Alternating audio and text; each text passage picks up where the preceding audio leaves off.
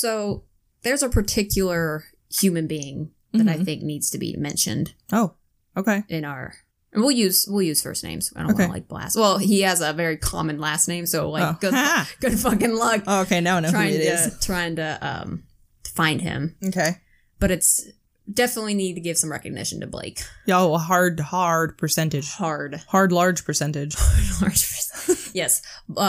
Blake, or as we like to call him, Blick the Snick, with E's and not A's.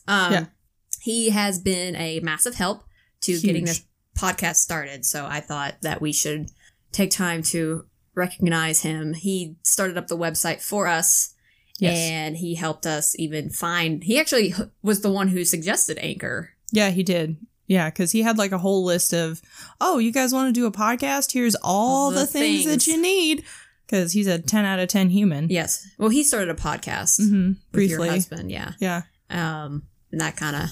That fizzled out because of just life. But he had... Both of them are very busy. He also lent us this equipment. Yeah, so the reason that you can hear our voices so beautifully and crystal clear is because of the podcasting equipment and the microphones. The microphones, which God knows how much these things cost. I don't want to think about it. I don't... I baby the shit out of them. I don't know if you've noticed, but just... when I'm done with them, I don't put them away. I actually hang them up over here on this desk. For safety. Because I don't want to wreck them. Because he even said, he was like, if you break anything, don't worry about it. And I'm like, Blake. No. No, I'm going to feel so bad. No, that'll be a big no. That'll be a huge... So he lent us the equipment because he's a super awesome human being. He's like, I'm not using it. Just threw it all in a bag for me. And so he went through and told us all the steps to get started. And it was funny because I was like, oh, no, we did like more. All of those things. Almost all of those things. He was like, oh, shit. Oh, you guys are actually serious about this. It's like, oh, no. Very much so. The spooky bitches is happening. So yes.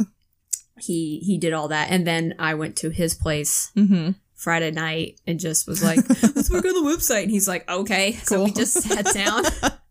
I love it. He's so funny. And he's the best. He also, the music. Yes. That you hear. He designed and created the music for us. And we told him kind of what we wanted. And he was like, boom, done. Yes. And it was hysterical because he has his first degree in music production. Yes. Yes. If that's wrong, he'll correct us. He'll text us and be like, you dumb.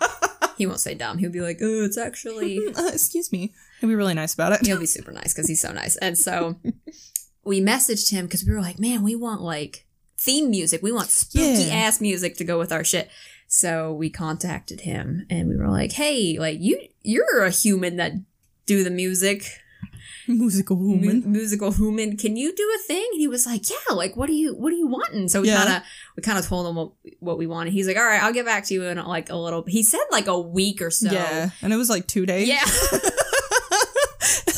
And then he goes, oh yeah, I realized I really miss doing this because every time we'd be like, hey, can we do this instead? He'd be like, yeah, I'll get back with you. And it was like same day. It was same day bullshit. Like he was like, I really like doing this. Yeah. So he came up with the music and he gave us like 5 different themes, 5 different ones. Yep. And then you and I were like, we both picked 2, but we ended up picking like number 1. Yeah. Both of us. So we were like, we're going with that. Yeah. And then he was like, all right. He's like, but I want to do some different variations. But we were like, we're so in love with it. How can you do different variations? Right. How can it be any better? Yeah. It got better. It did. Yes. Because it went from being a single string instrument to being the string orchestra that you hear. Yep. And we both lost our fucking minds because we were like, it's so great. Oh my God. I think I played that for every person that entered my house. And people that I was just like, hey, I haven't seen you in a while. Listen to this. Like I don't give a fuck about you. Listen to this. Yeah. I was like, I don't give a shit what you're going through. Listen to this thing. So it's great. It's like every time I make the episodes in the builder, I will listen to the whole thing. And I'm like, it's so awesome. It's so nice. It's so great. So he's definitely done all this for us. And he's still, as of now, as we're recording this, the website's still not done because we still are missing a few pieces here and there. So he's been helping us with that. And he's just the best. He was so funny when I was down there Friday. He has bad hearing. Yes. Right. Yes, he do. He doesn't listen to music loudly. He just listens to music because we had a conversation because I was like, turn down your fucking music if your hearing is shit. And he was like, it has nothing to do with how loud. He goes, it's how long he's been listening to music. So I was like, oh. So I found this, I was on TikTok and I found this hearing, how old is your hearing is basically what it was. And I hate that. So when he and I were talking, I was like, because we all make fun of him about this. Yes, we do, because we all make fun of him and tell him he's 85 and he's our age. He just turned 30. Yes, he did. Yes, he just turned 30. So sweet boy. Sweet boy. So small boy knows nothing except to nap. So that's a TikTok. So yes, it is. So I told him, I was like, I want you to do this hearing test because it tells you the age of your hearing. And he goes, I don't want to fail another test. Like the way he said it, I didn't do it any justice, but the way he said it, I just lost my fucking mind. No, I can hear it in my brain in Blake's voice. So we did, how old is your hearing? I have spot on 26-year-old hearing. Yeah. He just turned 30 and his hearing is 38. Old boy. Old hearing boy. Can't do any listen. Can't listen. So, because it's funny, because I'll like, anytime he's listening to something and he turns it on, I'm like, can you turn that down? Jesus, we're not all 85. And he's like, shut up. But he's so great. He puts up with us. He do. I don't know how he manages, but he does. He does. Like, he does well too. Yes, he takes it with stride. I don't think there's actually been a point. I've come really close to really aggravating the fuck out of him, but he handles it. He handles it like a champ. He does every single time. He's just like, no, it's fine. Everything's okay. Like, I can see sometimes when I ask him something or we're around and like we do something, the like 0.2 seconds it takes for him to be like, I'm gonna fucking kill him. And then it's like, no, everything's okay. You can just see it in his eyes. He's like, no, it's fine. That's my favorite. I love just... He's the best. I love twerking his... It's just... And even when he... Like, he's like, no, you just do it. I'm like, anxiety dictates, please. He's so great with coding, too.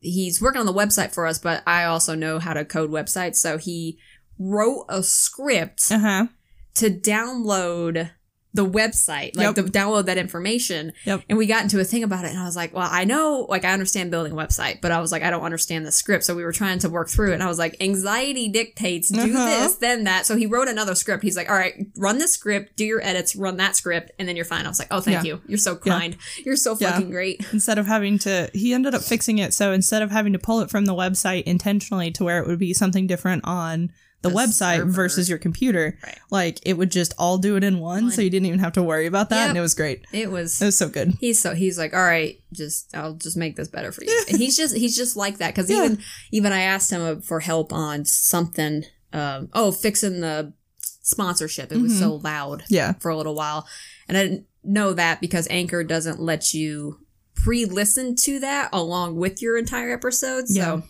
I asked him about that, like, offhandedly, and the next day he shoots me an email. He's like, hey, like, I downloaded that section for you, and I'm like, oh my god, why are you so nice? He's the best. So get yourself a Blake if you don't have one. Like, definitely just a lovely human that is super IT. Yes, and the best. He's so great. So Blake also listens to our podcast. Yes, he does. So hello, Blake. He's so great. So hi, Blake. We just wanted to give you recognition that you have definitely helped us a just unbelievable amount. And also made our startup costs like almost next to nothing. Almost nothing. So that's really cool. 10 out of 10. 10 out of 10. You're great. The best. We appreciate you. So much. Thanks for the chicken nuggets also. I didn't get any and I'm fucking mad. just so you know, man. Yeah, because you whine about food and he's like, what do you want? And I'm like, oh. Yeah, that too. I was on the phone. He just takes care of people. I was on the phone with Isabeau working out the pictures. Yeah. And I called her and I was like, hey, this is gonna be a quick phone call because my phone's on 5%. Yeah. He gets up and he starts moving around and I don't even like pay attention to him. Because he's just doing his own thing. I don't know what he's doing. So I'm on the phone talking and all of a sudden he's in my face and he's handing me a fucking phone charger for my phone. And I'm like, thanks, sweetie. Which thinking about it, that is so...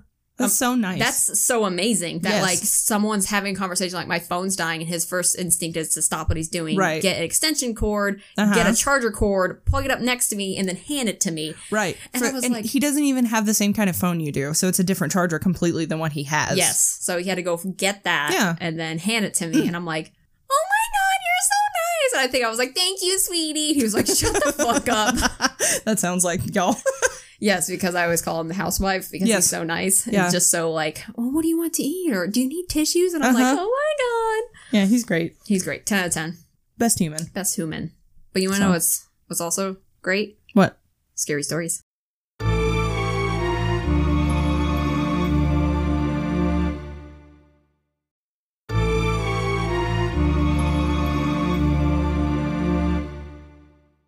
The best things. Yes.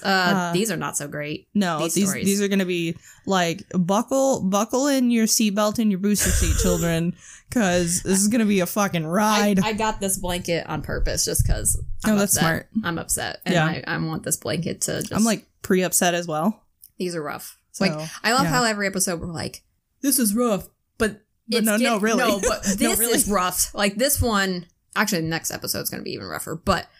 Yeah, probably. Like this one's gonna be pretty bad. Number I 6. maybe cried when I was taking my notes because I got so scared. Which doesn't happen to me. That never happens to me. Yeah, that doesn't happen to you. Right. At all. So I'm gonna pee myself. Probably. I might need to get another blanket.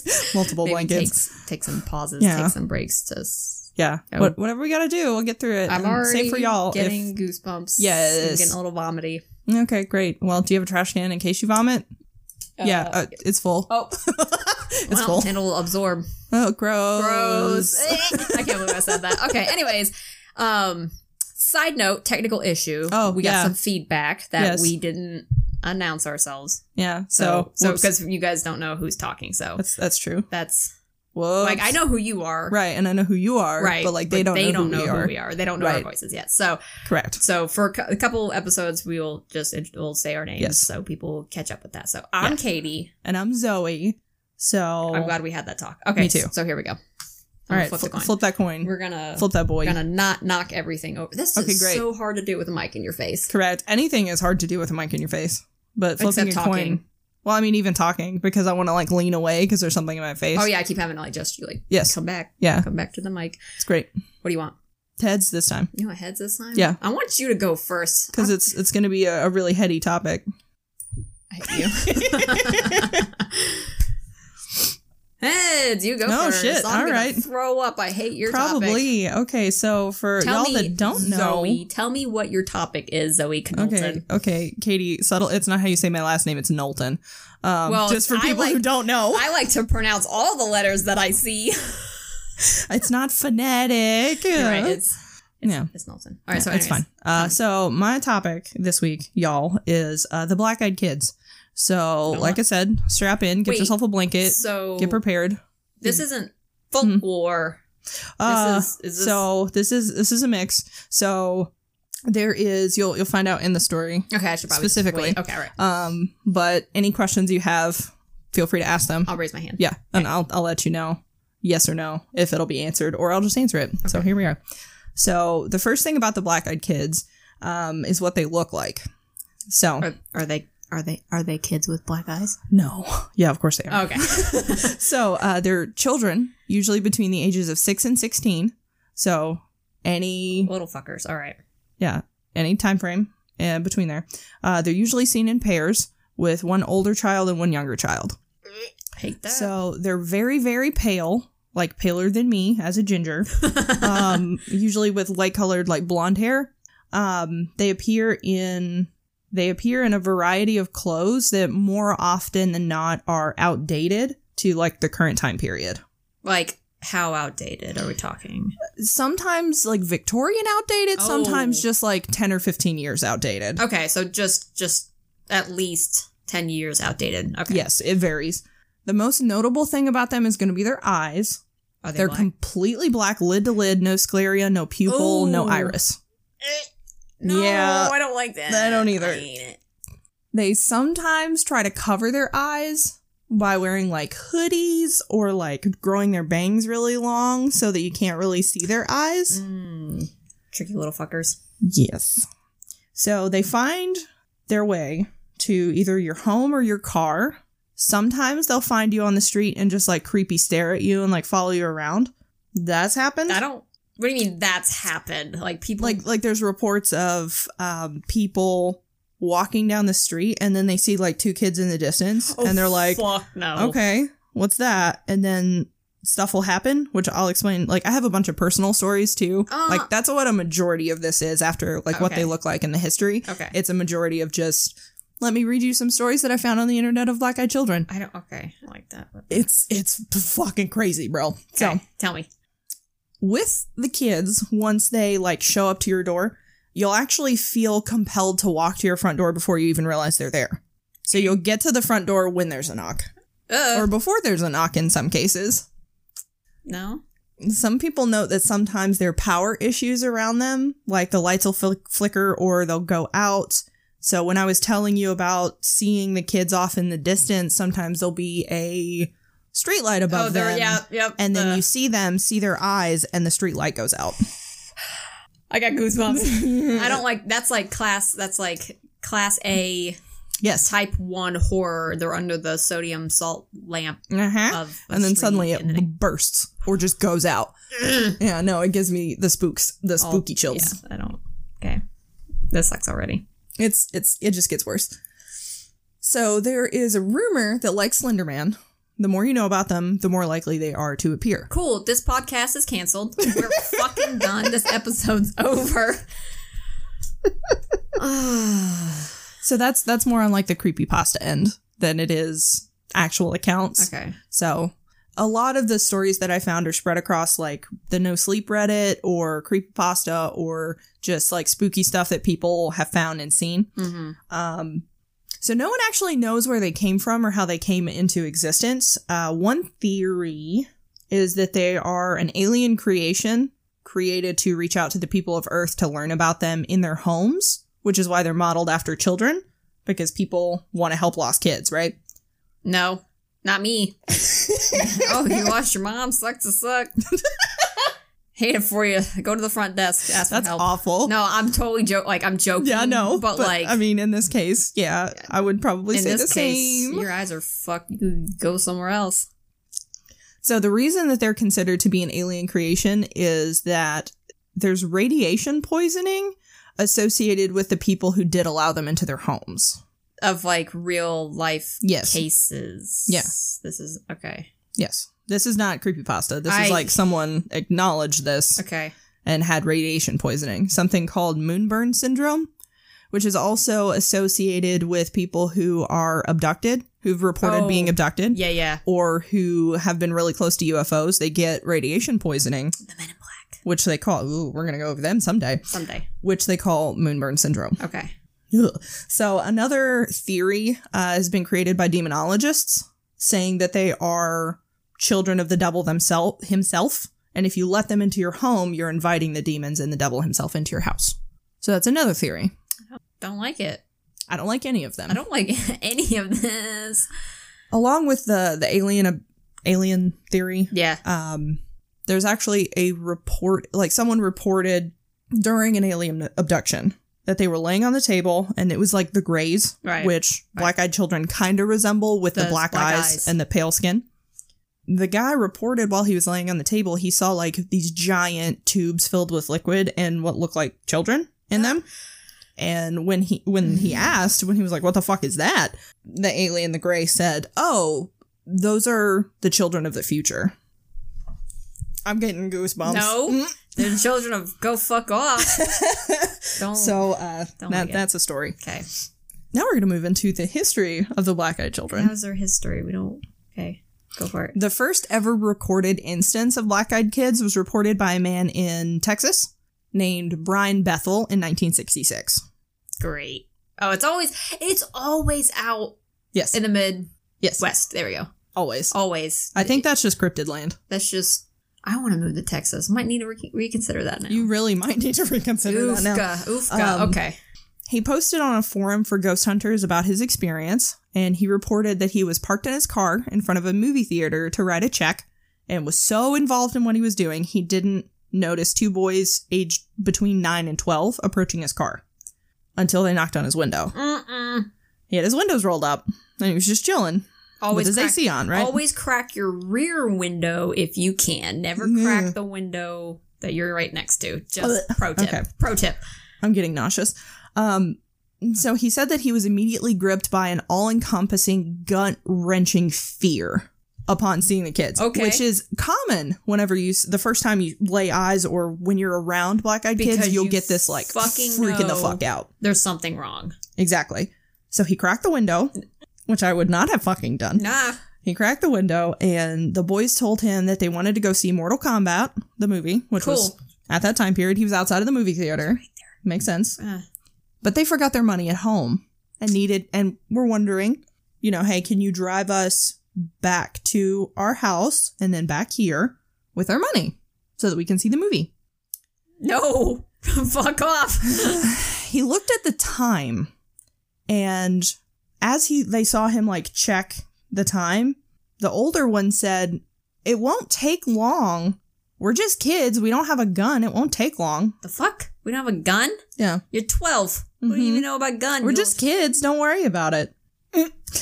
So he looked at the time, and he realized that something was wrong because the last showing of Mortal Kombat had started more than an hour ago. How did he know that? Because he's right in front of the movie theater, and they had, like, the times listed on the outside. Because this was before the internet, right? Before we had cell phones, so they had to post their shit on the front of the... Correct. So he realized that and rolls up the window and says, "Sorry, I can't," and starts, like, making up an excuse not to. Good boy. Good guy. Right. So as he's rolling the windows up, the kids immediately got really upset and started banging on the window and saying, "We can't come in unless you let us in. Let us in. Let us in." Run him over. Run him over. I got the goosebumps. Yep, that one hit me. So the rage that they experience, or that he experienced, is really common with black-eyed kids. When you refuse them, they start getting really mad. Yeah, irate. Because they want to come in, right? Yes, okay. They want to come in. So they either get really angry when you deny them or when you see their eyes. Either one. They get pissed. I got goosebumps again. So he starts to drive off, immediately following this, because fuck that. He looks in his rear view as he's driving away, and the kids are just gone. Completely disappeared. And he wasn't close enough to any building that even if they ran in the time frame, would have been able to get into a building or behind something. My eyes are watering. He should have seen those kids in his rearview mirror, right? Oh my god. Yeah, he should have. Oh my god. Okay. So a lot of people actually discredit this because a few weeks prior, he was riding in that same paranormal... What are you... Words are hard. Words are hard. Just a second. Gotta look at the notes. It's okay. I believe in you. Forum. Ghost hunting forum. There we go. Okay. So a lot of people discredit his account because when they look at the Ghost Hunter forum a couple of weeks before, he was writing about how people wondering if people could manifest their own monsters just by getting enough people to believe in it, which is something that we call a tulpa. So he was wondering if people could create a tulpa just by all of them believing in a story. So they speculate that this is his story that he created and brought into existence. And now people are really fucking pissed because they're like, you created black-eyed kids and now we're fucking mad. We're all scared. Why is children... Well, no, I'm not going to ask that question because that's pretty fucking obvious why little children with black eyes is fucking terrifying. Right, yeah. It's just... because not to mention all the, like, creepy shit that they say and do. True. Let me in. How about I run you over? Okay. I don't fucking like it. So, as a result of that, that was the first story that ever surfaced. And since then, it's shown up on No Sleep and Creepypasta and all that stuff. You mentioned No Sleep. Yes. And it's funny because I was on Reddit for a while.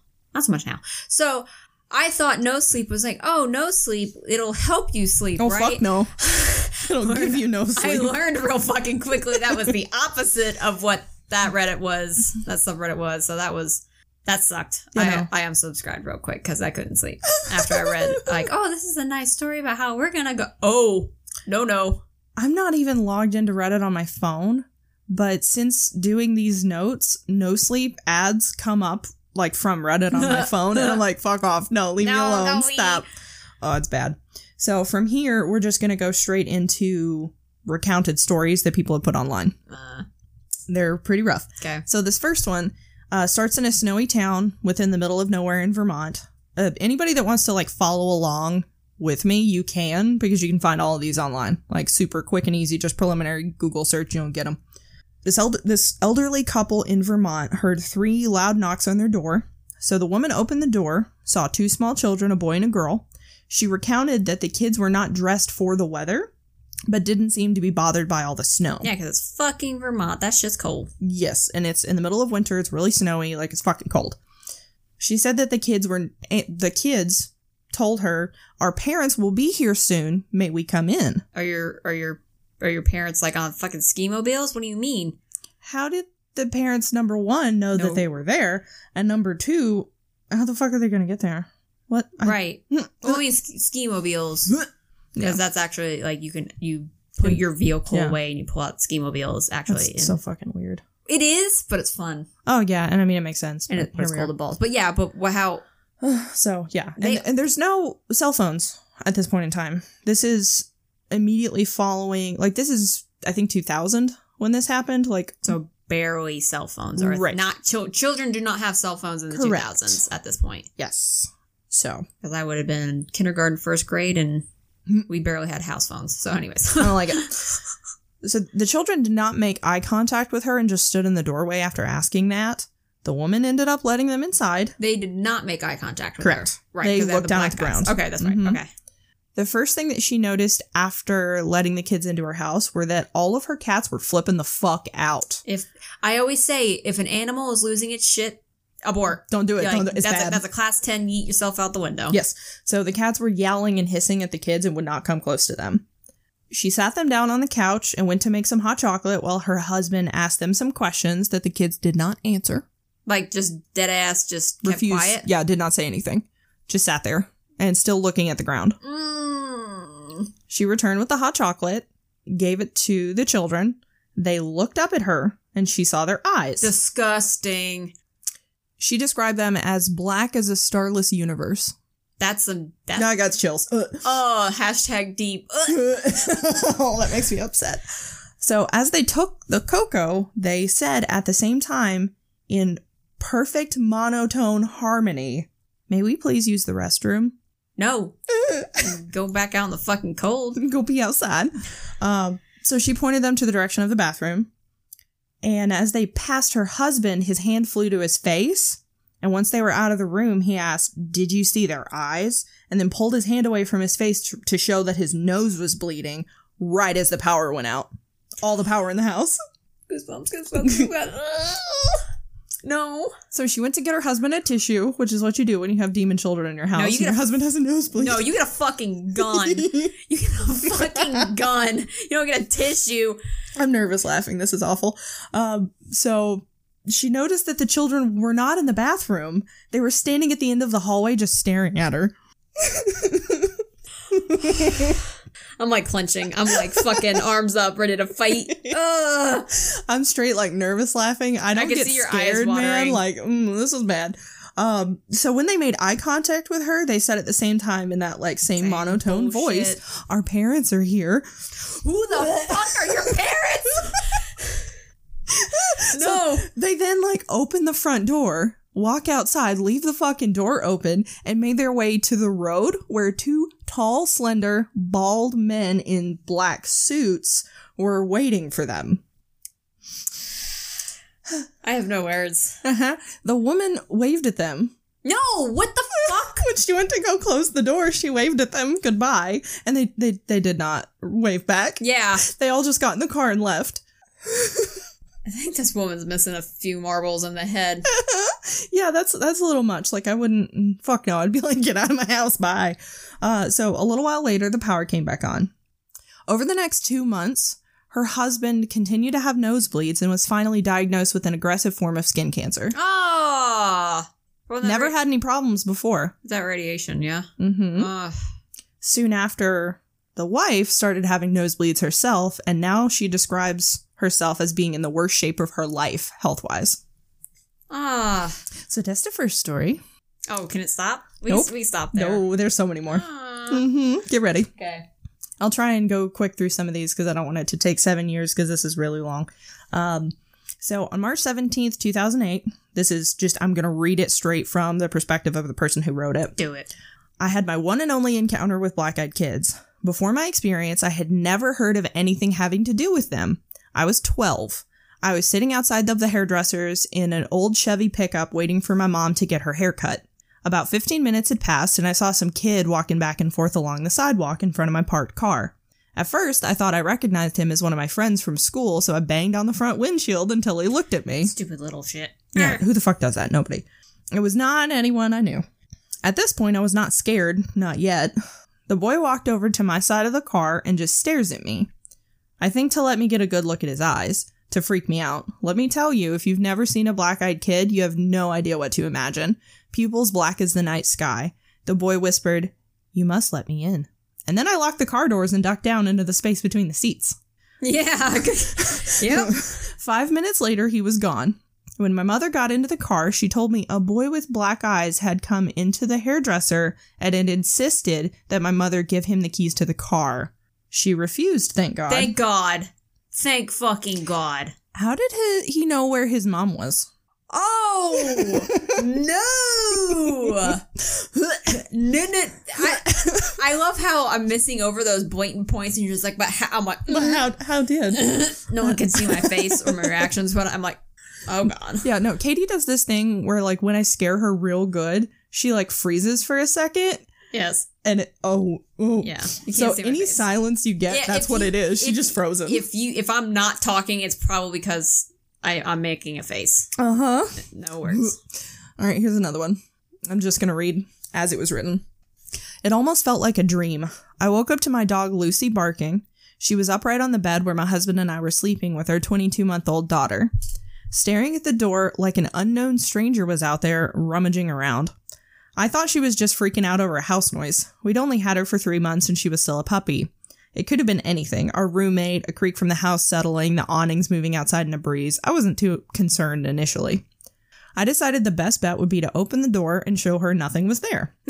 It sounds a bit silly, but it's what we do with our daughter when she gets scared. And I figured it would work with a puppy too. I opened the door and she raced to the front door. So they were in the bedroom. She opened the bedroom door and the dog runs to the front door. She stood there, snarling at the door. It was an angry, violent growl, one I had never, ever heard her make before. Good dog. I looked groggily at her and then opened the baby gate blocking the doorway, planning to open that door and show her everything was okay. The second my hand reached the deadbolt, Lucy went wild. She started barking and jumping toward me, and when I touched the metal, she suddenly changed her temper. She whimpered, almost like she was afraid and backing down. I got goosebumps. Yep, I just hit. As her mannerism changed, so did mine. I wasn't calm anymore. My heart was racing and sinking at the same time. If your animal is freaking out... Okay. Yeah, you just fucking fuck off. I had been flooded with a mixture of fear and dread. I looked through the peephole. I can't explain why I looked, but I did. Outside were 2 kids. One was just a smidgen shorter than me, but didn't look much younger. I'm 21, and she looked to be between 16 or 17. She was slender and pale. Her hair was a light shade of honey blonde, and she wore it long, about mid-back, with long, thin, blunt bangs on the front that covered most of her eyes. She wore jeans, a light wash that's popular right now, and a thin-looking olive-colored pullover. She held the hand of a small girl who looked to be around 3 or 4, in the same style jeans and a button-down and an ivory cardigan. The smaller one looked at the floor shyly, but had the same shade of hair, tied back in a ponytail. She held a stuffed toy under her free arm, and it was identical to the one my daughter has. Oh my God. I don't like that. Had it not been for the feeling of overwhelming dread and fear, I probably would have asked these children in and given them some tea or hot chocolate to get them out of the bitter cold. They only seem to show up in the cold, I've noticed. Well, they show up in distressful situations. Yeah. There we go. Playing on that maternal instinct. Something about them seemed off. At this point, I hadn't made any noise. I hadn't shushed the dog or grumbled, nothing. I hadn't even turned on a light. The kids had no indication that I was there. They knew. The older one spoke. She had a voice that was mature, confident, strong, and accentless.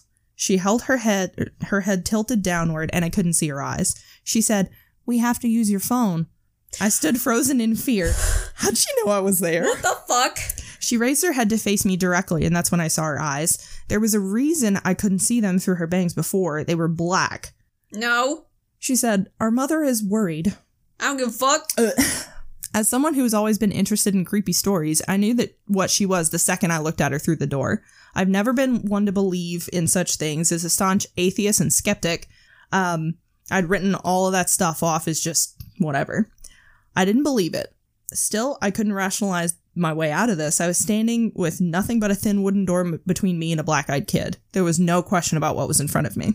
I did not answer her. Slowly and silently, I backed away from the door, Lucy still cowering at my ankles. She kept talking. Just let us in to use your phone. I took another step back, and with that step, the tone changed. At first, she seemed polite. When I took a second step back, she became commanding, almost hostile. We're not going to hurt you. If we wanted to do that, we would have broken in. Oh my God. I'll ask again. May we come in and use your phone? No, bitch. Lucy snarled at the door and I inched backwards, though something inside me seemed to be slowly pulling me toward the door. Mm-hmm. It wasn't a physical pulling so much as a subconscious need to go back and let them in. I got to my room, covered up the window, locked the door, and sat there in dim light of the nightlight. I heard her call me back to the door once more. I didn't go. I didn't hear her again, and I didn't sleep all night. I haven't slept right since that night. So usually it seems I have goosebumps out the ass. Oh yeah, no, they're fucking rough, bro. It seems like a one-time deal. Like you don't let them in, they just fuck off forever. Basically, that's what it seems to be. Cool. So if any little child's like, nope. Fuck sorry. you. Hey, I'm not sorry. Go away. Let me see your eyes. It's an eye check for me. Yes. It's the eye check for me. Let me see your eyes. Eyes. All right. Let me see one more good one. I'm just going to cut it down to one more because Are you done? I'm losing my mind. Yeah, I'm getting done. A little bit. Oh, God. All right, here's a really good one. I had just moved to a new city with my wife. We were small town newlyweds from the Midwest. We moved cross country to one of the biggest cities in the Southwest so I could attend graduate school. Being naive and new to the city, I habitually answered the door without a second thought. Never again after this. The first thing that should have tipped me off to the peculiarity of the situation was the fact that someone was knocking at 6 a.m. The second thing that should have dawned on me was this kid had to reach over a rather tall patio gate to unlatch and open it before getting to the door. Wait. Yeah. Oh. Mm-hmm. Like there's a little garden gate and he has to reach over it to like unlatch it. That motherfucker morphed through that gate. Let's be real. The knock at the door was startling. My wife and I were getting ready for work, a pretty normal routine. The moment I opened the door, I was overtaken with an inexplicable sense of fear. To this day, I can picture him in my brain. Teenager, average height, average build, knee-length black leather coat, short black hair, and sunglasses. The sunglasses at 6 a.m. struck me as odd, and even more odd, he was eating an apple. He was very polite and asked if he could come in and warm up. I said no, closed the door, and slid the security chain into place. A moment later, another knock. I opened the door that was now chained, and before I could speak, he asked me again if he could come in and warm up. No, I replied, and attempted to close the door. Before the door could close, he put his hand out, stopping it on its hinges. He looked directly in my eyes, still wearing the sunglasses, and said, "Can I at least get some ketchup for my apple?" That's not what you put on your fucking apple. Which kind of fits in with them trying to learn about human behavior, because who the fuck puts ketchup on an apple? That's not where that goes. Fuck goes that. On your French fries. Mm-hmm. Fucking apple. Oh my God. Fuck that, I reply, albeit a little confused. Get the hell out of here. My wife is calling the police. He takes a moment to get to let this information sink in, lowers his glasses, revealing his black eyes, and says, "No, you won't be calling anybody." At that moment, I force the door closed, lock it, and call out to my wife, who is scared shitless hiding in the bedroom. All jacked up on adrenaline, I rip the curtains back to look out the window next to the door, and he's gone. Absolutely no trace of him. I go out on the patio and check the gate. It's still latched from the inside. I was fucked up, I think to myself. As I turn and enter the house, I notice a half-eaten apple lying on the ground. Yeah. There's another story You just drop-kicked that apple. Just, bah! So there's another story that I didn't read to you, but this guy opens the door for the kids. It's like he's Halloween trick-or-treaters, and the kid comes up and knocks on the door, and it's two kids. And he's like, okay, they're not dressed up. That's fucking weird. And offers them candy, and they're like, "Can we come in and use your phonograph?" Wrong time period. Correct. Completely wrong time period. So, that's a little spooky. And that's when you get the Spartan kick. So, yeah, all in all, black-eyed kids are a little scary. It's something that never really jives with me about alien stuff, though, is like, they're like, oh, we're trying to learn human. You're supposed to be the most intelligent. Or at least more so than we are. Right. And you can't figure out that ketchup doesn't go on apples. Right. Like, why is it so hard to learn our behaviors if you're advanced enough to be able to grow a human-alien hybrid? In a fucking tank, but you can't figure out. I don't know.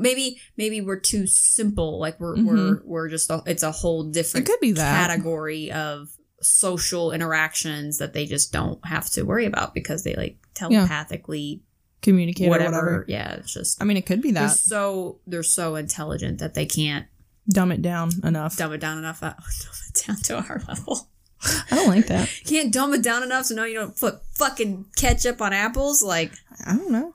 But it's just one of those things, like, if you don't know, then eliminate that from the Yeah, or maybe equation. It's like how if we had someone in the government that was trying to create something for, like, an alien race, like, something to trick them, like a Black-Eyed Kid version for aliens, right? Right. They don't hire a specialist that's, like, top in their field to come in and, like, design the thing. They just hire the cheapest motherfucker they can find. True. Always does the best job. Right. Or gets the job done at least. Right. Gets the job, right, for the cheapest price. Yeah. So that's what they do. So if this alien race has apples and has ketchup, okay. Obviously those things go together because food mixes in all of its way, shape, and form. So they're probably like, what's it's the same molecular makeup. It's just it's just fuel, right? What are the most common food related words we hear? All right, go. Apple, ketchup, done. That's our new motto. Apples and ketchup. Perfect. Aliens. Done.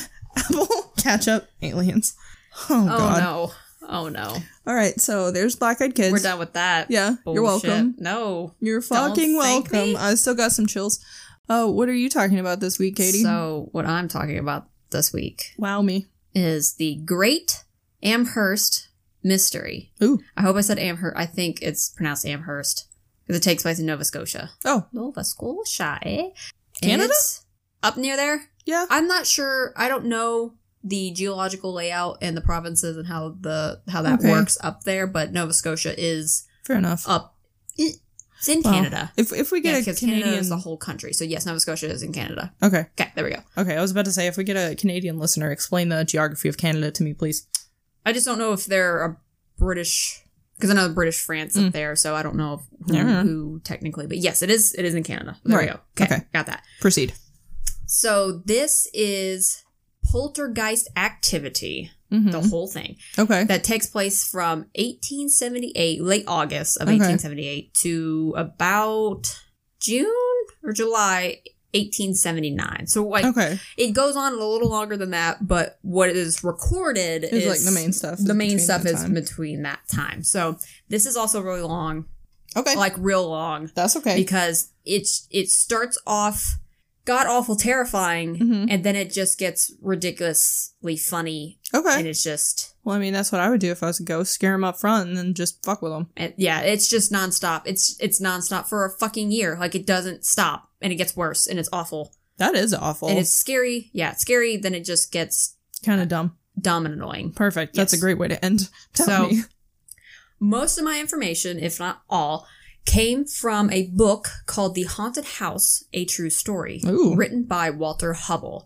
It was published a year after these events were written, and Hubbell stayed in the house with the people for 6 weeks. Okay. So he talked to these people to get their story up until he showed up, and then he wrote about his experiences in the house. Okay. Because he showed up because he's an actor.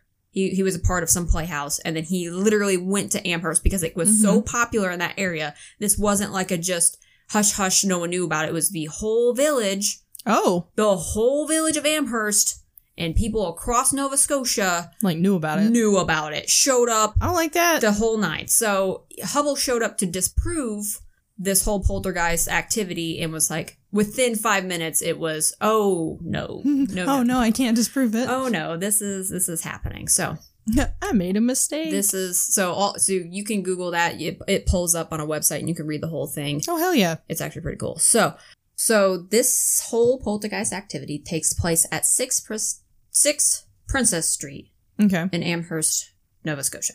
So this household is a 2-story cottage where the second floor has all 4 bedrooms, and that's important to know kind of the layout of the house. So on the first floor is the kitchen and the parlor that they called it, and then upstairs it goes upstairs. The staircase goes upstairs, as staircases do. I mean, unless we're in the Winchester Mystery House. Oh, you beat me to it.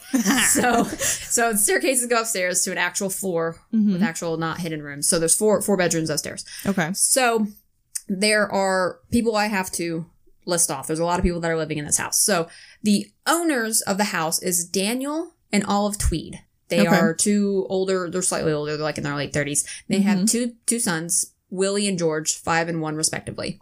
Olive's sisters, 2 sisters, Jane and Esther Cox, live with them. So Jane is 22. Esther is 18. Okay. Esther is the star of this show. Oh. Olive's other brother, William Cox, lives with them. And then Daniel's other brother, John Tweed, lives with them. They also come into play. Everyone has a part of this, but Esther is the star of this show. Okay. So the way that the book is written is that Hubble gives account of all these people talking. He's an actor, so I'm sure he kind of glorifies it a little bit. But he definitely tries to paint the picture of these are normal people. They aren't anything extraordinary. Like Daniel's a shoemaker. The other boys are like farmhands. Just Olive and Esther stay at the house and do domestic women stuff. Did in the 1800s. Yes. So definitely gives an account of normal people. And I think he did that on purpose because that's something I picked up on. So where this story begins is August 28th, 1878. So this is the start of it. Okay. Esther had been talking about a man named Bob McNeil and how she was falling in love for him, right? So like some cheap rom-com romance kind of thing going on. And she's like, oh my God, I love Get that shit out of here. Straight people. So... Fuck off. You just snorted. So... Straight people got me. Yeah, I can't wait. That's what got you. Okay, I've been trying all day. So that evening, Bob shows up at their cottage and is gonna just take Esther away on a nightly ride through the countryside, or ride through the countryside, lady. The countryside on his little buggy carriage thing drawn by horses. Yeah. So at a certain point in their carriage ride, and was noted to not be a characteristic of this fellow, Bob jumps out of the buggy and points a revolver at Esther. What a bitch. Demanding she gets out of the carriage. What a bitch. So she refuses. She goes, quit ballsy. Being... Yeah, she was noted to be more of a mentally stout kind of human being. Hell like, yeah, get it, Esther. If shit wasn't going her way, she kind of either threw a fit about it or was just like, no, I'm not doing that. So she definitely says, no, what are you doing? Like, stop acting like this. Right. Stop acting crazy. Get in the car. She specifically, get in the car. Get in the carriage.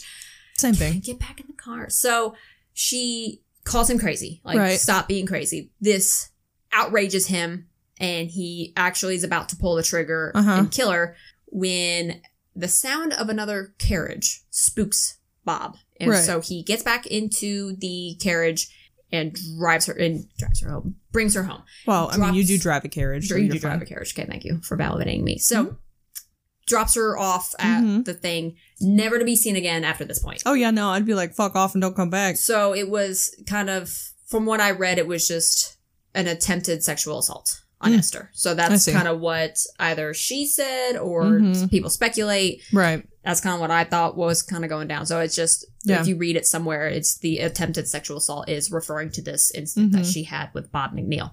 Well, I mean, to be fair, I also would be like, no, fuck you. Get back in the carriage. Like, that's not going to happen. Sorry, dog. Right. So this sent her into a state of depression. Oh, yeah. Like, real bad. Hardcore. She, for actually about just a week until the issues started. Oh, okay. Cried herself to sleep every night. Now, I have to know, Esther lives in the same room with Jane. So Jane and Esther sleep in the same room. Is Jane one of the other sisters? Yes, one of the other sisters is 22. Right, so okay. So Olive, Jane, Esther, and then Jane and Esther are sleeping in one room. Yes, okay. Got it. So the first night, about a week after the incident, Jane and Esther are talking, and all of a sudden they hear something move in her mattress, underneath her bed, under Esther's bed. Oh, I don't like that. They accounted it to a mouse because apparently they had hay beds. And just was like, whatever, fuck it, it's the mouse, and they went to bed. Well, I mean, that's part of life with hay beds. Apparently. Yeah. Or just in the 1800s, you just have mice. So, the next night, both girls heard something scurrying about both of their beds. Okay. So Mouse brought his family. They get up to go get the mouse, right? So they're just like, get up, find it, kill it, because it's keeping them awake. So they identify, they pointed out to it coming from a box. So they grab the box and they put it out in the middle of the floor, to which it jumps a foot off the ground, lands on its side. Oh. They kind of don't know what to think to process, because that doesn't fucking happen. That's a boisterous mouse. Right. So they take the box, they put it back to where it was originally. It does the same thing. It jumps up a foot in the air, flips in the air, lands on not how it was situated. So they scream. Right. Daniel comes running in, the owner of the house. Yeah. Blames it on them being sleepy because... Right, because whatever. I mean, women's in the 1800s, like, oh, no, you don't know what they're talking about. Wiener. Yes, so he, accounts it to all of that how you eloquently put it, and went back to bed. So they don't think anything of it. It doesn't say what they did with the box. They just went back to bed. So the next night, Esther retires early to bed, complaining of a fever. She goes to bed. No one thinks of it. And then Jane later joins her for bed. So Jane goes up into the bedroom. Shortly after Jane goes to sleep, or like gets in bed to go to fall asleep, Esther jumps out of bed screaming that there's something wrong with her and she wants to die. She's apparently just on fire. She just says she doesn't feel so not well. She's like, there's something wrong with me. I think I'm dying. So. Oh God. Which if none of y'all have ever experienced seeing someone in so much pain that they say, I think I'm dying, I want to die. It's rough. It's the fucking worst. And I can't even imagine what her sister was going through, because Lord. Well, it gets worse. No. Oh, yeah. So, it's 1800, so Esther has to take a minute to turn the lamp on. Right. So, like you said, when you see somebody who's in so much pain, Esther was looking very disheveled and visibly sick, to the point that it actually scared Jane. Yeah. Her face was red. It was noted that Esther's face was very red. Her eyes were almost bulging out of her head, and she was grabbing this chair that was in the room so hard her nails were just digging into the wood. Yeah. So Jane screamed for everybody. Everyone in the house was now in the room trying to help Esther. She had grown pale at this point, so she was running a fever and was red. Now she's pale and super exhausted. So when they put her back into the bed, she started to swell up. Just her whole body, everything. Hands, feet, her face, her eyes, and then was cold to the touch, but running a fever. No. Yeah. Her entire body had swelled dramatically, and she was screaming from the pain. A loud thunder-like sound went off in the room. Olive thought that thunder had hit her house, or lightning had hit her house. Yeah. And she raced to the room to check on her two boys, to which they were sleeping. She looked outside. How the fuck do you sleep through that? Right, so it was only just in the room that this noise went off. Fuck off. No. Yep, underneath Esther's bed. I don't like it. So Olive came back into the room, looked out the window, saw that the sky was clear. She could see the stars, no, not even a cloud.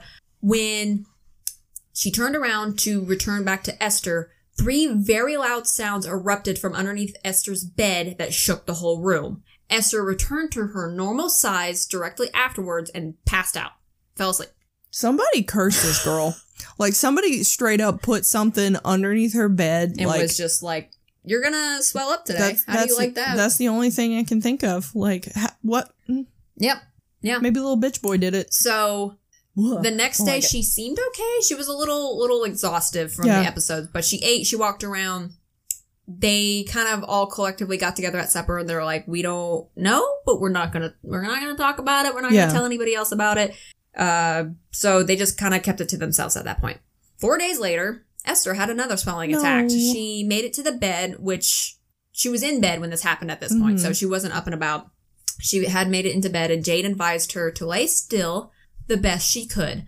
All of the sheets that were on top of Esther were ripped off and flung into the corner of the room. Jane passes the fuck out. Yeah, no, that would scare me enough to pass out. Yeah, she just out she went. She hit the floor. So I guess the screaming from Esther, because it says that the family came into the room again. Olive grabs the sheets and puts them back on Esther, like pulls them out of the corner, was like, what the fuck? Why is this over here? Why is this? That's not where sheets go. Puts them back on Esther, and they immediately get ripped off of her again, flung into the corner of the room. The back of my neck is prickling, and I don't like it. Esther's pillow flew out from underneath her head and hit John Teed in the face. What a dick! John is like, fuck this, and leaves. He just walks out of the room. He's like, nope, we're good. He left. This unconscious lady threw her pillow at me. Goodbye. Well, Esther's still awake. Oh, okay. Yeah, so Esther's still up and swelling, and she's screaming from the pain. Jane's on the floor, passed out. They don't even know if she's alive or dead at this point. They're just like, oh, God. William, so the brother, runs down to the kitchen for a bucket of water. When he gets back into the room, the same loud noises from underneath Esther's bed sound off again, and it's shaking the room. She returns back to normal size and falls asleep. What the fuck? Is this shit on like a timer? It perpetually gets worse. So an escalating timer. Yes. An exponential timer? I don't like this. So the next morning, they don't... Okay, so it's like the 1800s. They don't know what the fuck's going on. Right, yeah. They call the doctor. Yes. So... Oh, they decided they needed a doctor. They didn't have phones back then. So Daniel sets out to get the local doctor and explains to the doctor everything that's going on. Of course, the doctor thought it was all nonsense. So, Dr. Cartwright, we're going to call him. I might be not pronouncing that right, but here we are. Dr. Cartwright comes in the evening and was checking out Esther's pulse and her tongue and her eyes, whatever they do back in the 1800s. He diagnoses her with nervous excitement, saying that she must have received some kind of tremendous shock. As he says this, the pillow comes out from underneath Esther's head, all but one corner. So just kind of like, whoop, and then still corners underneath her head. And then it situates itself and then goes right back under her head. I was about to ask you, what it took to get a medical license in the 1800s, but I realized probably nothing. Probably not a lot. Because let me look. Oh no, you just, it's nervous fine. Excitement. And then the pillow. He sees this. He saw it. So as the doctor's like, did you guys see that? And he's loving it. He thinks it's great. He's like, how exciting. John recalls the pillow being thrown in his face. So apparently John was on the bed or nearby. He recalls to the doctor that the pillow got thrown into his face, kind of as a grumble kind of thing. And then the pillow starts to move again. John grabs the pillow to try and hold it still underneath Esther's head. The will, with a force stronger than John, the pillow is ripped away from him. And John says that it was like someone was grabbing the pillow, someone was on the other side of the pillow pulling it from him. I don't like that. Yeah, so the loud noises sound again from underneath the bed. The doctor looked under the bed and found nothing. So he kind of starts to back away because he's like, I don't know what the fuck's going on. A piece of the wall. No. As he was walking away, let me back up. As he was walking away, the sound was now in the flooring following him as he was walking towards the door. Oh no, I don't like that at all. That gave me real bad. I don't like it. It's rough. So it follows him. As he gets to the door, he stops and turns back towards Esther. The bed sheets were ripped off again and thrown into the corner. The sound of what they said is an instrument writing on the wall could clearly be heard by all in the room. Everyone heard it. And the words, Esther Cox, you are mine to kill, formed on the wall above Esther's bed. I hate that. I just gave myself goosebumps. I hate that. So much. I hate that less than the sounds following him, but that one died. Nope. Yep. So that's fun. As they're all standing there looking at the writing on the wall, a piece of plaster comes off the wall and flies towards the doctor, but it doesn't hit him. It just lands on the floor in front of him. He picks it up, puts it away, because he just picks it up and just kind of puts it on a table next to him. Because no one knows what the fuck to do to think at this point. The loud sounding started again, but it's even louder. It's getting louder and is still shaking the entire room. This continued for 2 hours. The pounding did. Jesus. So after everything calmed down, the doctor said he would return in the morning to give Esther something to calm her nerves. You can't calm somebody's nerves when they just got told they're gonna be killed. That's not gonna help. Well, that's the power of morphine, baby. Well, I mean, okay, touche. Horse tranquilizer or something. I mean, enough tranquilizers. What is that, ketamine? I think that's the thing. Probably. The horse tranquilizer? I don't know. That's a TikTok. It is. Begins with ketamine. That is, yep. Yep. So next morning, the doctor does return, and Esther was also up and about, but she was definitely, as is to be expected, she's freaking the fuck out. Oh yeah. Oh fuck yeah, I'd be freaking out real bad. No thanks. So they're doing the breakfast deal, right? Yeah. She went down into the cellar. Why? Food. Oh. They kept it in the cellar. To get stuff. Yeah, okay. So they kept like the cold things that needed to be kept chilled a little bit. Yeah, okay, that makes sense. So goes down to the cellar to go get food, and she returns screaming that there was someone in the basement because a plank was thrown at her. The doctor went down to go check to see if there was someone in the basement, and nothing was down there. The doctor returned and asked Esther to go down with him. Esther and the doctor would go down together. When they both went, potatoes were whipped at them, and they both said, fuck it, and just ran out of the cellar. I've never been betrayed by potatoes, but I can't imagine how awful that is. It hurts. Oh. So the doctor left, and he returned at bedtime to administer sedatives, morphine being one of them, at 10 o'clock. Okay. After giving her the medicine, the loud pounding noises commenced once again. Right. But much louder. Of course. Even more louder. I mean, you gotta get through the morphine haze. More... You know what I mean? More rapidly. Oh. The sounds left the room and went to the roof. Fuck off. Why are you on the roof now? The doctor ran out of the house to look and see if there was something on the roof. Yeah. When he returned, he said that the sound could be heard outside of the house. Oh, Jesus. Like there was someone hammering away at the roof with a sledgehammer, but in the moonlight, he said there was clearly nobody on the roof. Fuck off. Nope. 2 hours later, everything quieted down, and the doctor was like, all right, I'm leaving. I'm out. It's midnight. I gotta go sleep. But he said he would come back in the morning. When the doctor went out the front door and up to the gate to leave the property, he said the pounding on the roof resumed. As he got 200 yards away, he could still hear the pounding on the roof. Jesus. So the pounding becomes worse consistently, like even throughout the day. It does not stop. And that's just people walking by can hear the pounding. So it's like I said in the beginning, the people in the village are hearing this shit. Yeah, like they know something's happening. Yes, now. Everyone. So basically now at this point, the village knows that there is something going on at 6 Princess Street. God damn, this went from like 0 to fucking 1,000. But it was noted that Esther feels comforted when the pounding's going on. She's not really bothered too much by it. So this goes on for 3 weeks, and 3 weeks after the doctor's first visit, so that time period, they were standing around Esther's bed, and she's having a fit again. So she throws her arms up in the air and begins to have seizure-like spasms. Yeah. And even when she was having the swelling, she was also having some spasms. She became cold and rigid, and then began to talk about the incident with Bob McNeil, kind of just rattling it off. Oh. After recounting the story, she comes back to... I guess she was not there when she was talking about this. So the family tells her what she said, and then Esther breaks down and cries and said that it was true. Olive said, so this is a build-up. So Olive said that it was Bob that was doing all this. Somehow he was behind it. And I called that earlier. After she exclaimed Bob was behind all this, 3 distinctive raps were heard shaking the whole house. To which Jane said that she believes whatever it is can hear them. And again, the house shook 3 times. It was agreeing. It was Beelzebub. So what does the 3 mean? Mocking the Trinity. There you go. Thanks, Zach Bacon. Zachary Bagel Bites.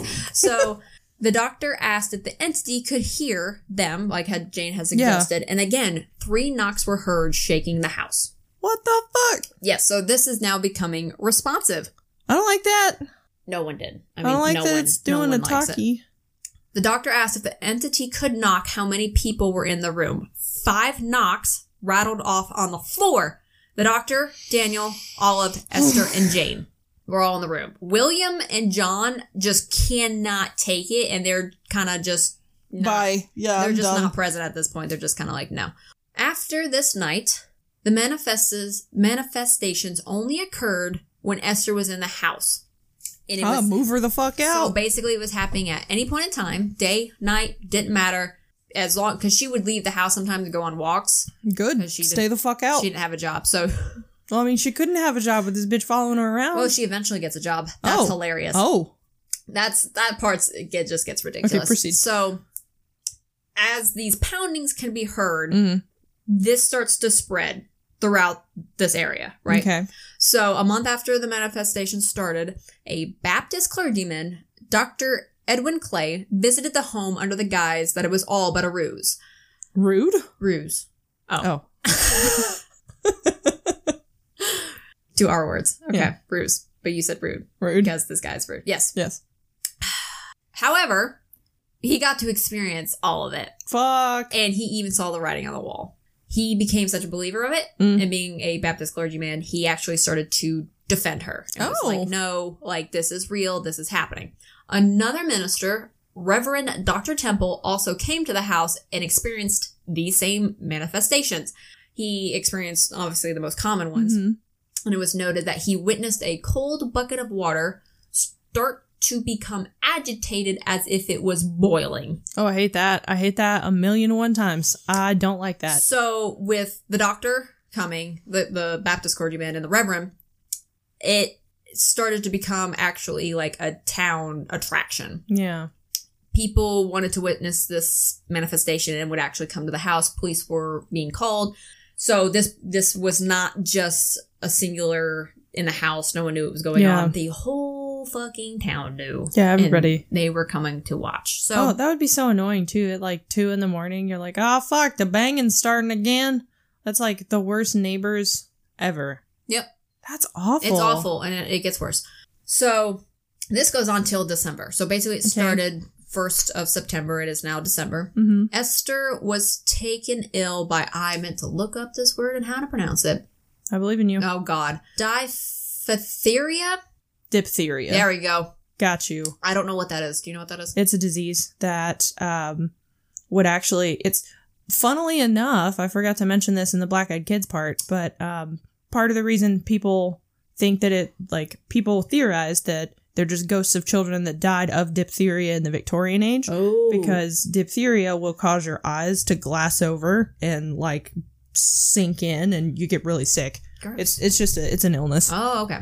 Oh, she got it. Esther got it. Oh, Jesus. And she was bedbound for 2 weeks. Yeah. While she was ill, the manifestation stopped. So that was nice. She got a nice little break from that. So after she got better after 2 weeks, she went and stayed with her other sister in Sackville, New Brunswick for 2 weeks. Okay. So you stay there. While she was at her sister's house, which I don't know why her sister agreed to even take her in. I'd be like, no, you take your fucking ghost and go somewhere else. While she was at her sister's house, nothing happened. Oh, hell yeah. Just fucking live there then. Yeah, right? Shit. So she came, because she thought it stopped. So she came back to the cottage where Daniel and everyone lived, and Olive, her sister. So it was noted at this point that while she was gone, Jane and Esther's room were moved into another room. So their furniture. Okay. So like if I took my bedroom furniture and moved it in here in this room. So they just switched bedrooms because they thought maybe that would help stop it. It did not. It did not. While they were trying to sleep one night, Esther claimed that she could hear a voice saying the house would be set on fire by a ghost. Nope.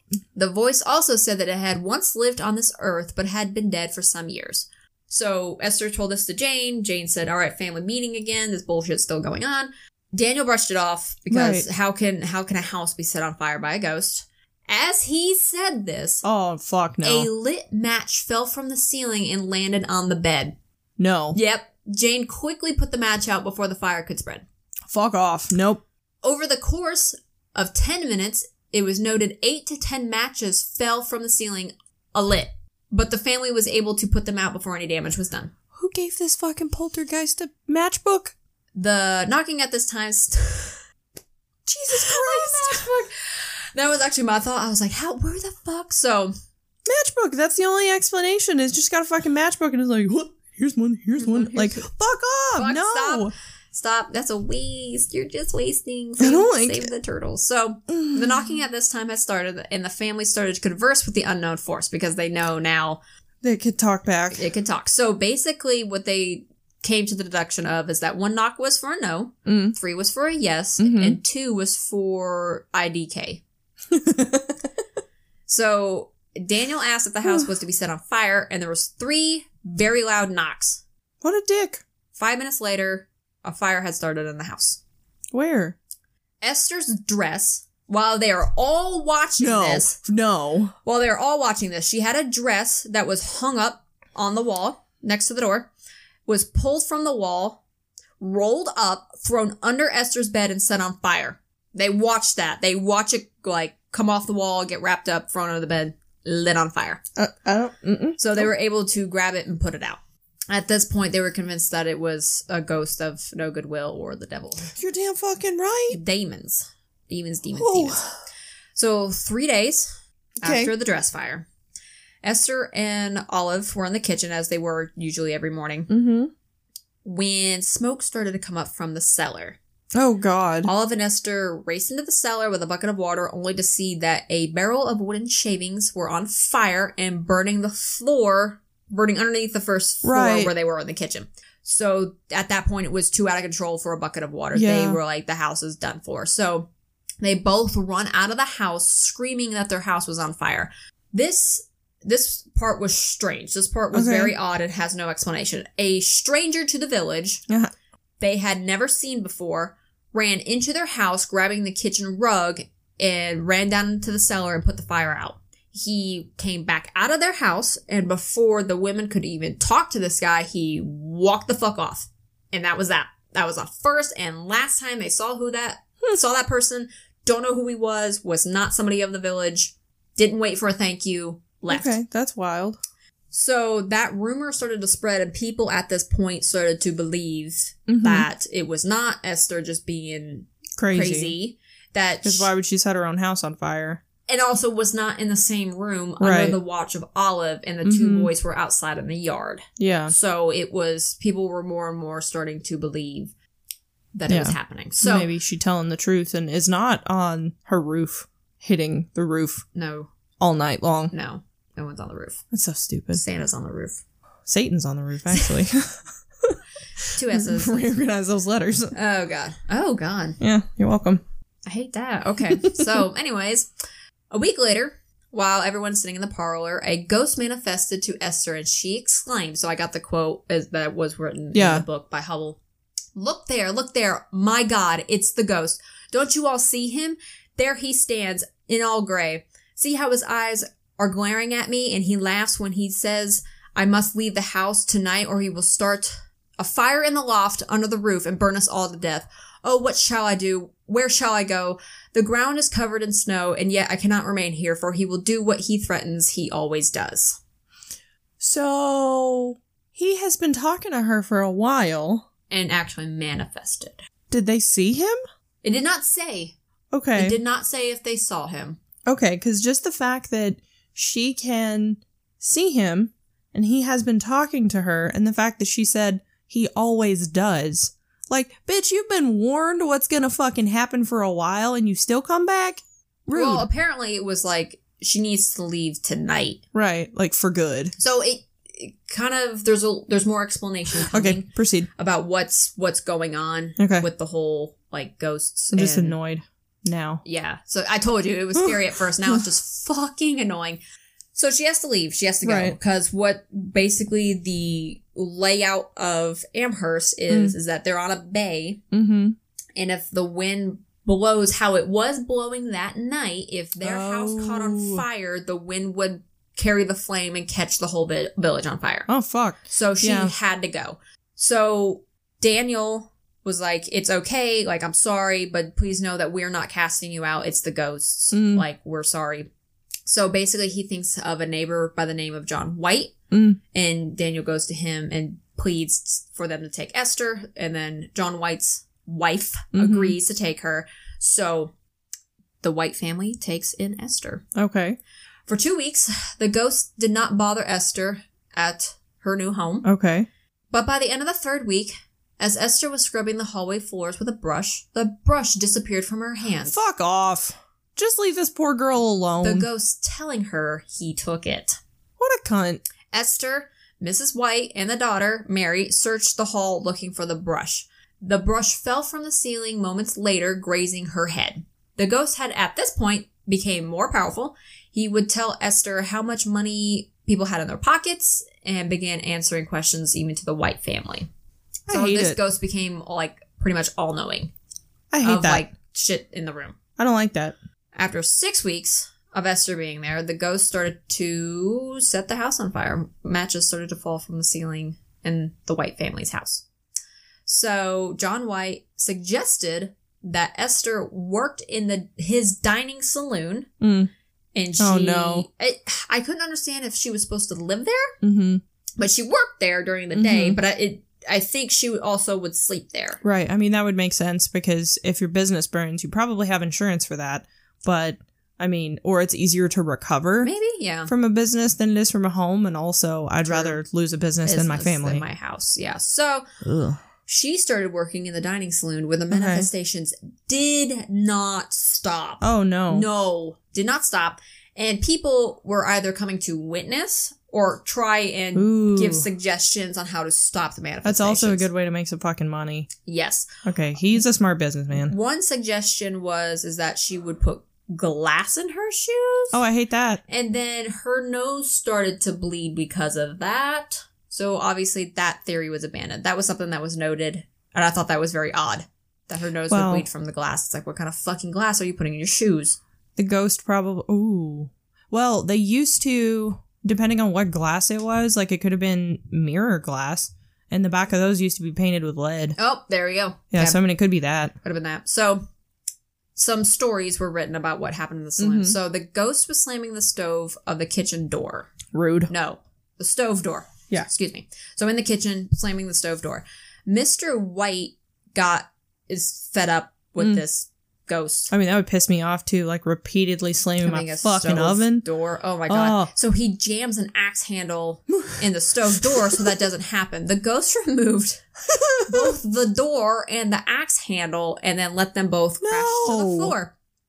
For some odd reason, people, I guess, know each other. It's a small town. It's the 1800s. So it was noted that the inspector of the fisheries in Nova Scotia was called in by Mr. White, to which he put the door back on, jammed it again.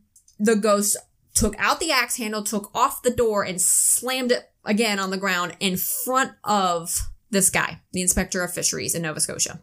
Did it again. What the fuck? John White's son had a knife. Oh no. And was apparently the son had the knife out. The knife was ripped from his hand. Nope. And stabbed Esther in the back. The son removed the knife and put it away, to which the ghost pulled the knife back out of the boy's pocket and stabbed Esther in the same exact spot seconds later. I hate that so much I can't even breathe. Gets stabbed in the same spot twice. I want to throw up. So apparently the little boy hid the knife and like just away from Esther. Yeah, never go near her ever again. So someone tried... Yeah, right. Oh, that poor thing. This poor thing. So someone tried to place iron spikes on her lap to stop the manifestations. I don't know what that's about, if there's some biblical something or other. No idea. I have no idea. So they were like, let's place 4 iron, it said 3 to 4 iron spikes on her lap to see if it would stop the manifestations. It didn't, but when they went to go grab the spikes off of her lap, they became so hot, no one could touch them. Oh, I hate that. And then they were launched across the room easily 20 feet away. I'm sweating. Furniture would move across the room in broad daylight. Did not matter what time. It was noted that a 50-pound box was just thrown across the room. Just, you? Bye. This is like the Big Papa fucking spooky garbage. Yeah, I don't like this. It can't stop, won't stop. So it was noted in the book that people who were like the guy from the fisheries, people of that nature came to the saloon and witnessed this stuff. Right. So like notable people, they're like, you can trust what they say. Yep. I hate that. Yep. So by March of 1879, so we're in the next year, Esther moves to St. John, New Brunswick, under the guest of Captain James Beck. So she moved there to be under kind of the guise and investigations of men of a more scientific nature. Okay. So basically people who wanted to do kind of like the scientific method on her and ask questions and do all that fun stuff. So during this investigation on her, 3 ghosts were named in the conversation with the men. Oh. Peter Cox, which apparently this ghost claimed relation to Esther. Yeah, I was about to say, because her last name is Cox. So he claims that he was dead for 40 years. The next ghost is Maggie Fisher. She claimed to be a no-good ghost. It didn't say anything about that ghost, except that she was not good. And then the third ghost is Bob Nickel, the ghost who has been trying to set the house on fire. He was a shoemaker when he was alive. So there are 3 ghosts. Now, these manifestations don't talk. Okay. So if you're wondering how they got these names, it's because, oh my God, they went through the alphabet painstakingly, one by one. It would go A, B, C. And wait for the Knox. Ugh, I don't like that. And they got these 3 names. I don't like that at all. After 3 weeks of this, Esther went and stayed with Mr. and Mrs. Van Amberg. Yeah. For 8 weeks. It was a farm out in the middle of nowhere. My chest hurts. It was rough. So she, while she was out there, had very little poltergeist activity. Oh, dope. All it took was the fucking cows. If none. So after that had happened, she was like, all right, they're finally gone. She went back to the cottage with her Daniel. original house. Yes. And the manifestation started again. God damn it. At this point is when Walter Hubble comes into play. So he notes his time. Okay, so this is when he enters. Yeah, so this is when he enters. So, like I said, he was a part of a theatrical group to which he said, I'm done. I'm going to go expose this chick named Esther for her shenanigans. He's like, I'm going to go do that. Bye. So he arrives June 1st, 1879, to their cottage. After being in the room with Esther and Olive for 5 minutes, his umbrella was thrown over his head and across the room, and a knife was thrown up over Esther and landed at his feet. I don't like that at all. So he kind of was like, oh. Where's the kid? I'm going to go in the parlor. Right. So he's trying to keep an eye on Esther and watch her. So obviously he's like, okay, the fuck? So he gets up and goes into the parlor room. It's said that he has his satchel with him, right? So he goes into the parlor freaking out. Yeah. His satchel was ripped from him, thrown across the room, and another piece of furniture, he had sat down in a chair at this point. Another piece of furniture, another chair, was slid across the floor and played bumper cars with his chair. No. He noted at this point, it was a great time to go take a walk through the village and see its beauty. It's a great time to get the fuck up at this bitch. That's what it is. Oh, Jesus. He went for a walk. He came back in and he said that there were 7 chairs in the parlor and they all tipped forward and slammed into the ground to where they were not sittable in. He goes into the kitchen and all of the chairs in the kitchen do the same thing. They all flip forward so he cannot sit in the chairs. This ghost does not want him to sit down. 3 of them. 3 of the ghosts. Oh, yeah, these 3 ghosts. These 3 ghosts, they do not want him in there. So he even was like, they don't like me. And the girls, Olive and Esther were like, no, you are sweetie, correct, sir. They don't. So he converses with the ghost, and they were knocking on the table that he was sitting at. So finally he was able to sit at the table. While he was doing this, he asked Esther to keep her hands and feet in constant view of him because he's trying to debunk this, right? Right, because I mean, if it's knocking on the table, you're like, oh, that's just her kicking the table. Okay, I can kind of see where he's coming from, but also, Yeah, so he tries to just whatever off the cuff do all kinds of stuff. I didn't write down all the stuff that the ghosts do. Apparently, like stuff would disappear in front of him and reappear in the ceiling somewhere else. Like he witnessed that stuff. He had shit thrown at him. Oh yeah, he watched shit get just thrown in general. Yeah. Apparently knives were thrown at him, but he was never hurt. You gotta upgrade from matches to knives at some point, right? Oh, I'm getting there. We're getting there.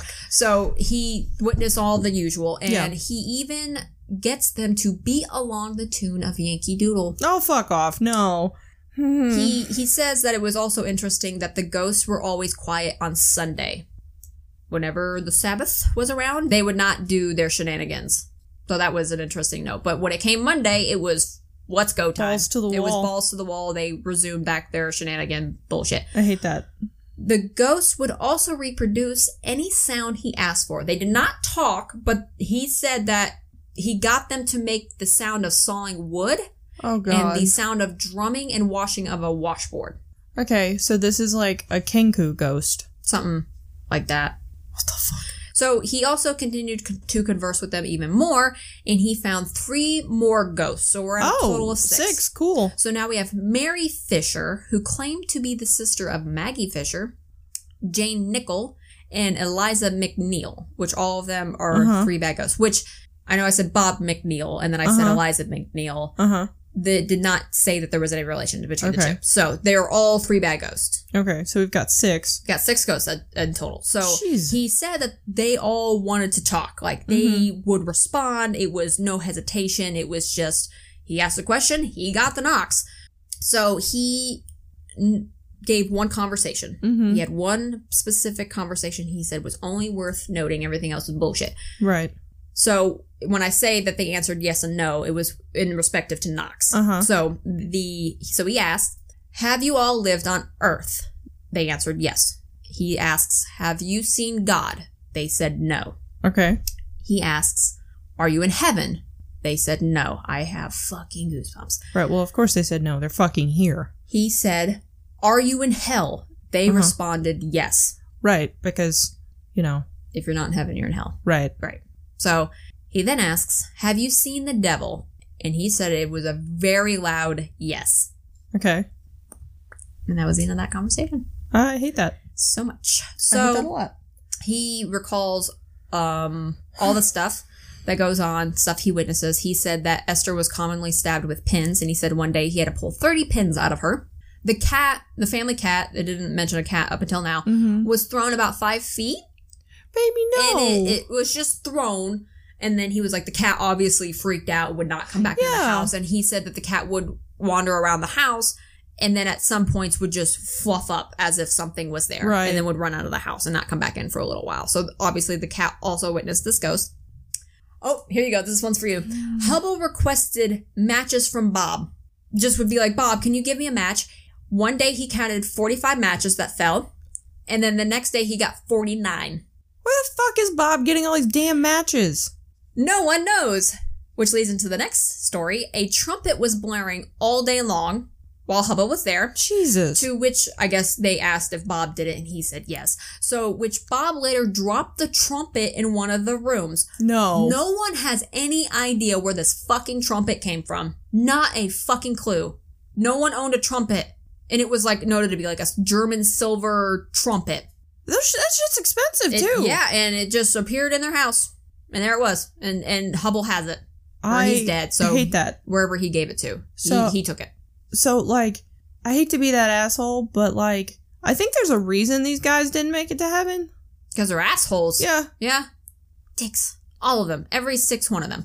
So, Esther went and prayed with Reverend Temple because I think that was something Hubble suggested. And when she returned, the ghost cut her head with an old bone found out in the yard and stabbed her in the face with a fork. What if that bone was one of their bones?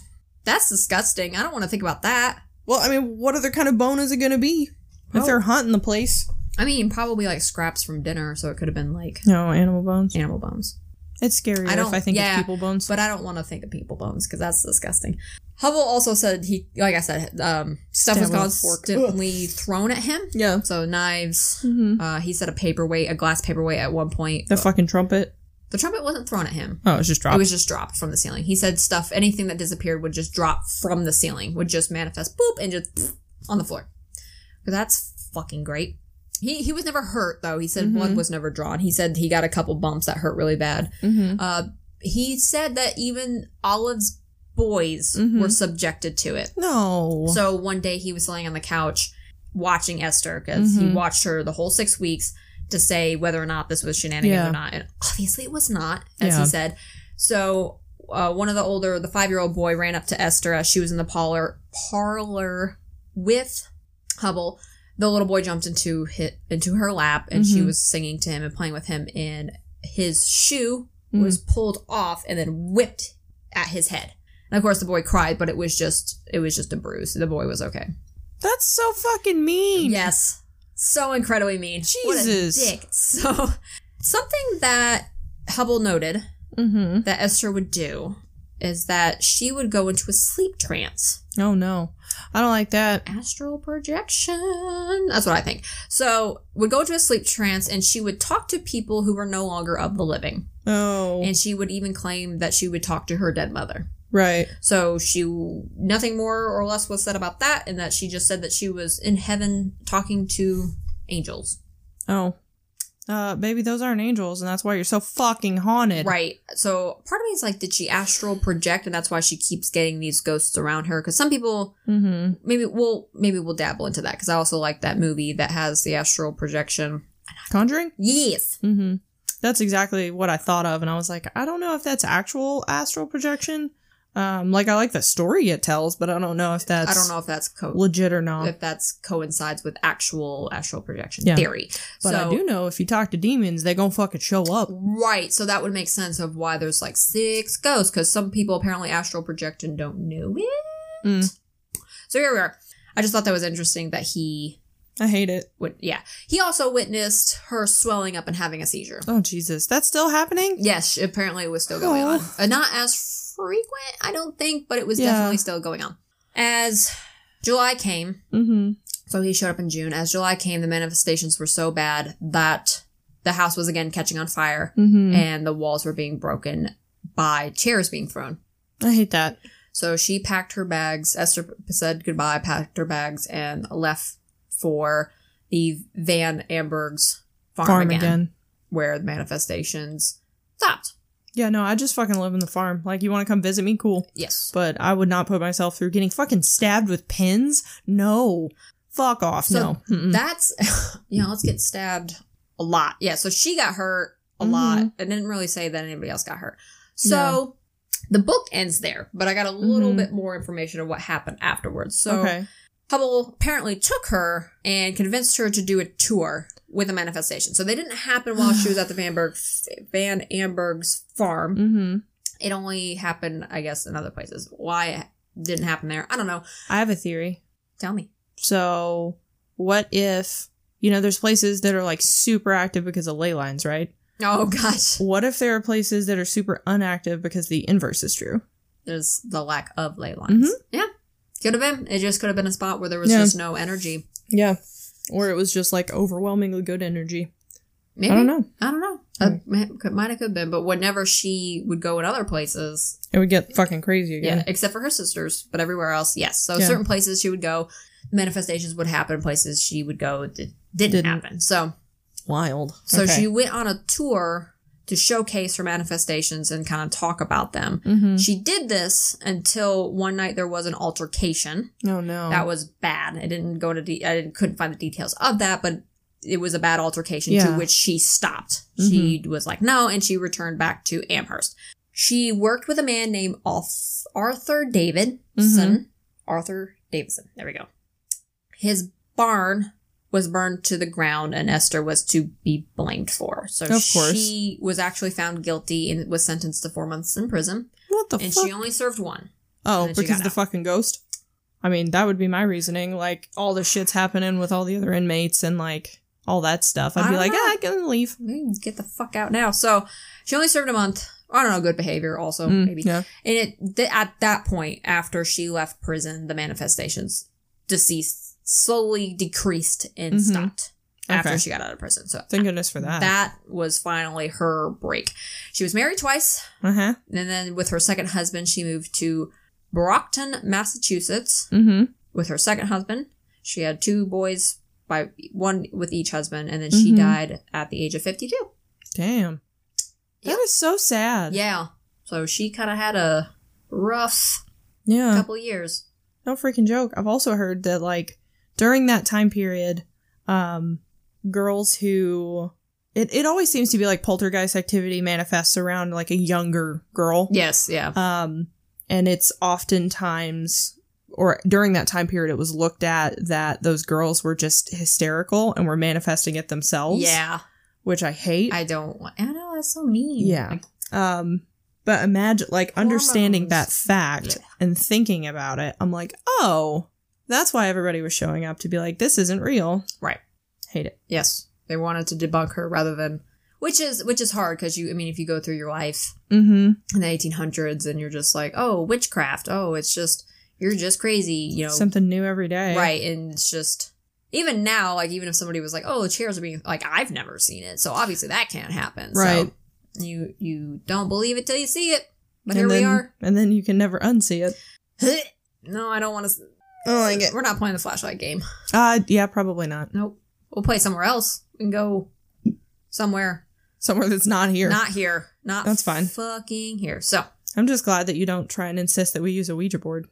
No, because I like sleeping, and I did that shit once and never again. Yeah, you're gonna have to tell that story once sometime. If I can remember it. Yeah, think about it. I'll think about it, and then I'll get back to you. Cool. But here we are. Sounds good. Episode? Whatever number this is. I don't even know. 5? This is episode 5. We're on episode 5. It feels like 53. Every time we get done, I don't know, maybe it's just me, but I wanted to ask you, do you just, every time we get done, we're just like exhausted? Yes. Because we talking this long and then paying attention for that long. Right. Like, that's hard, and also, like, the subject matter is really intense. Yes. Oh, yeah. So, I feel like I've run a marathon. Yeah. And, like, I'm ready to cry, and maybe eat some food, and maybe drink, and then that's... Let's go get a pizza. Oh, hell yeah. Okay, let's do that. So, let's do that. So, all right. Episode 5 in the books. Woo! If you would like to follow along or see what we're up to, you can check us out at our website at www.haunther.IbarelyKnowHer.com. You can also follow along with us on Twitter. Do you know our handle? No. Oh, are you serious? No, isn't it the acronym? Yep. HHIBKH? Yep. Podcast? There you go. Okay, great. I do remember. That is our handle on both Twitter and Instagram. Yeah. Please come find us. That'd be great, actually. I try to post things. Yeah, I want to interact with you guys, so that would be really fun. Yes. Please. We're gonna start doing things with our listeners. We're just trying to get everything up and going first before we start incorporating that aspect of our show. And if you want to support us and be a part of any future interactions, definitely support us on Patreon, patreon.com/HauntHer I Barely Know Her, because that's the name of our show. Yeah. So strangely enough. All right. Until next time, drink your water, don't skip meals, and we'll see you next Friday. Yeah. Haunt her. I barely know her.